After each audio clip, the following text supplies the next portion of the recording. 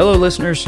Mike Murphy here, and welcome to another ABB Solutions podcast. Today's topic is focused around synchronous motors. I've been working with motors for a while now, and I'll be honest, I've struggled on when is it the right time to move from an induction motor over to a synchronous motor. So to help us better understand, I brought in two ABB motor experts. With me today are Mark Gamitro, Global Product Manager for Specialty AC Motors, and Craig Richards, Regional Sales Manager for IEC Low Voltage Motors. Mark and Craig, it is great having you both on. Great to be on, Michael. Thank you, Michael. Appreciate it. All right, so let's get started. First, let's go over the two motor technologies. So Mark, I'll get started with you. Can you go over induction and synchronous motors for us? Well, sure. Most people are familiar with induction motors. It's the primary motor technology that's been in service for the last 80 years. Basically, it's a motor that's designed to run across sine wave power, so across the line. It develops torque by the difference between the rotating magnetic field in the stator and the magnetic field in the rotor. And they're basically attracted to each other but never catch up, meaning one always lags the other, and that's called slip. And the difference between the synchronous speed in the stator and the rotor speed is called slip, and that's what produces torque. These motors can also run on drives. However, there's newer types of motors that are in the market today that operate at synchronous speed, which means they have no slip. The rotor and stator magnetic fields are in alignment, and you operate at synchronous speeds. So unlike an induction motor where, let's say, it's an 1800 RPM motor, but on the nameplate it says 1760 RPM, which is the slip speed, these all would run at 1800 RPM. They are designed really, though, for inverter power, meaning they run on a drive. They're not really designed for running across sine wave power. So that's one of the primary differences. And there are different types of synchronous motors and reasons why you might apply these. Okay, great. So I'm very familiar with the Battle Reliance catalog and the ABB website. So I know there's a lot of types of synchronous motors. Craig, I'm going to kick it over to you. Can you go over some of those different types? Sure, Michael. One of the types in the market that's pretty common today is known as surface permanent magnet, or also known as surface PM. This is a technology where the magnets are secured to the surface area of the rotor using either epoxy or banding material or a combination. This creates a constant magnetic field, allowing syncing of the rotor relative to the stator speed. This then creates the synchronous technology that Mark just referred to previously. This type of technology is available on ABB's process performance line of motors with speeds up to, say, 6,500 RPM. Mark, you want to talk a little bit about Terra permanent magnet? Sure, thank you. So the other way you can do it, instead of having the magnets on the surface of the rotor, you can embed them on the interior of the rotor. When you do that, it creates something called saliency. And you don't really need to understand that. What you need to understand is that allows you with the proper drive. So you have to have a drive with permanent magnet control that's designed for an interior permanent magnet motor that can sense the saliency. And what it does is it improves open loop control in vector mode of the motor. So a lot of permanent magnet motors for precise control need a speed feedback device with saliency and interior permanent magnet motors and the right drive control. You can do it open loop. They use very high power magnets because you don't have a lot of space in the interior to put too many magnets, so you need really power dense, high strength magnets. Those are called rare earth magnets or neodymium boron iron, which I know is a mouthful, but they're the high power magnets that you see in wind turbines, electric vehicles, etc. You don't need a lot of these magnets. As a matter of fact, if you looked at an interior permanent magnet motor cross section, you'd only see about 4 magnets in there. That being said, they're expensive. They're only sourced in a couple places globally. So sometimes there's some supply chain concerns. It makes the motor a little bit more costly, although for the efficiency improvements that you get on them, once you get into some of the higher power ranges like 50 horsepower and up, the cost benefit ratio is worth it. We use these in our direct drive cooling tower motors and our RPM XC motors, as well as our RPM AC permanent magnet motors. Thanks, Mark. There's also another technology that we have too that allows for synchronous operation that doesn't require magnets. That's known as synchronous reluctance motors, or also known as SynRM. The rotor has no windings or magnets, just electrical steel. The electrical steel plates are stacked in a unique form in the rotor package. And unlike an induction motor, there is no induced current, and therefore there's no losses, which then allows the motor to sync the rotor speed relative to the stator speed. There are advantages to this is you get the higher efficiency, you get the slippage needed. It does have to operate on a drive, but you don't have the disadvantages of the magnets and having this dealing with a single source and so forth, like issues like that. ABB makes a full line of process performance motors that can be used in a wide range of applications, not only new applications, but you could retrofit existing induction applications with SynRM. Mark, you want to talk a little bit about ferrite-assisted SynRM? Yeah, thank you there, Craig.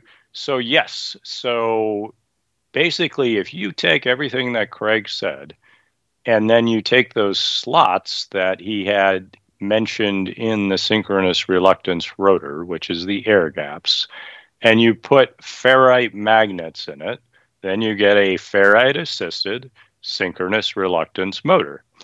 And so the reason you do that is it gets you basically an interior permanent magnet motor that's more cost effective because it doesn't use rare earth magnets, 20 horsepower and below. So from like 1 to 20 horsepower, it's a way of getting an interior permanent magnet motor that's more cost effective. The magnets also do about 30% of the work of the stator. So if the stator doesn't have to work as hard, that means you have less losses in the stator.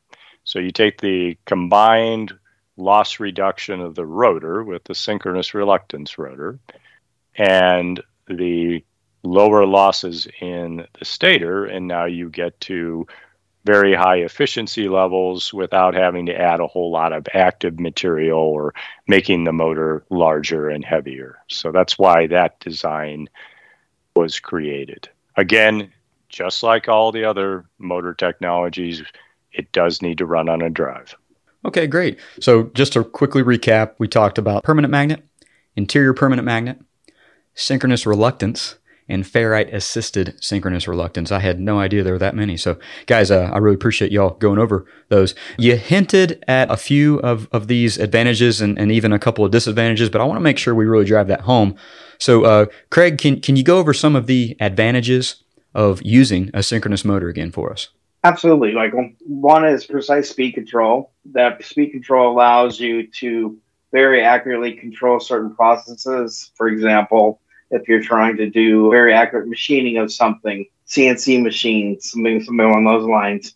Also, with the precise speed control and the limited slip, you also get a reduced operating temperatures, which then allow for improved power density, which means you can get more power in a smaller package.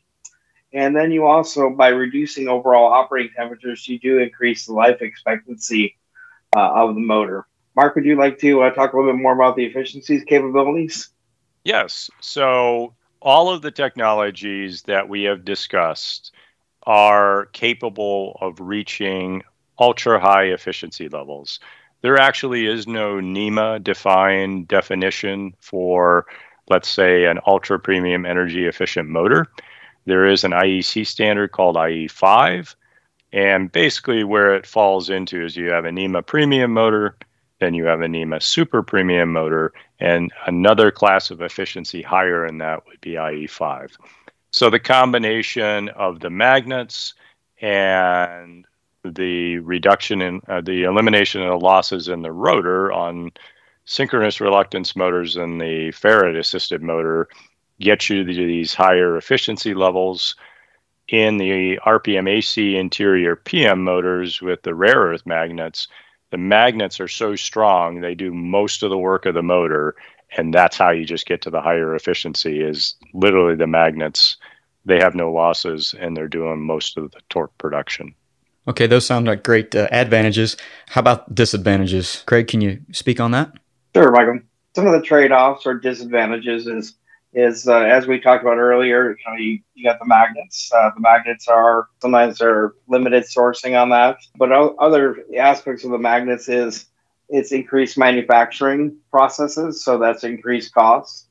You also have to have, like Mark mentioned, the magnets being rare earth magnets can be very strong, so you need specialized service requirements for aftermarket repair and or modifications that need to be taken into consideration. So just a ordinary service shop may not be suitable to work on a permanent magnet machine. Typically, it requires a VSD to operate, not suitable for sinusoidal direct online operation. You can also have demagnetization issues that result from overload, such as high inrush currents, or increased operating temperatures, or even reduced operating temperatures. And also magnets they don't like shock and vibration. So anywhere where you've got heavy shock loads, magnets are not ideal. And then SynRM, you have a power factor issue, which can lead to possibly a larger size drive needed to accommodate the amps needed for the given application. Mark, you want to talk a little bit about trying to attempt to run a motor across the line? Well, that's a good question, Greg. We've already stated that you do need to operate these on a drive. If you put them across the line, they will not run, because basically when you start these types of motors, you have to align the stator magnetic field and the rotor magnetic field. And the drive does that. It aligns those before you start. So a lot of times what you'll see when these motors start is the motor will actually jog back and forth slightly and then center in before you start. And that's the alignment. And obviously you can't do that on sine wave power, so they're just going to fail. Now, I will also mention that, a typical induction motor will run on just a standard open loop volts per hertz control. And so they're very easy to control with a drive. You need to have the right type of drive to use a synchronous reluctance motor or a permanent magnet motor. It has to have vector center RM control or permanent magnet control. And if you don't do the proper tuning, what you're going to get is once you start it, it'll start cogging and typically trip out. So you do need to have the right kind of drive, and you do need to do the right tuning before you start it up. But once you do that, they run rock solid. Thanks, Mark. Okay, great. I guess it is also important to know just selecting the right motor for the right application. I know you mentioned the upfront cost, but those efficiency gains, those can be substantial. And I know, Craig, you mentioned the power of the magnets. I've been on plant tours, and they've let you hold on to those magnets. And I got to tell you, if your finger gets in the middle of those two magnets, watch out. That can smart for sure. But speaking of the right motor for the right application, just to have a full understanding of all the different types of synchronous motors we spoke on, what are some of the applications where you'll most often find some of these motors? Craig, I'll start with you.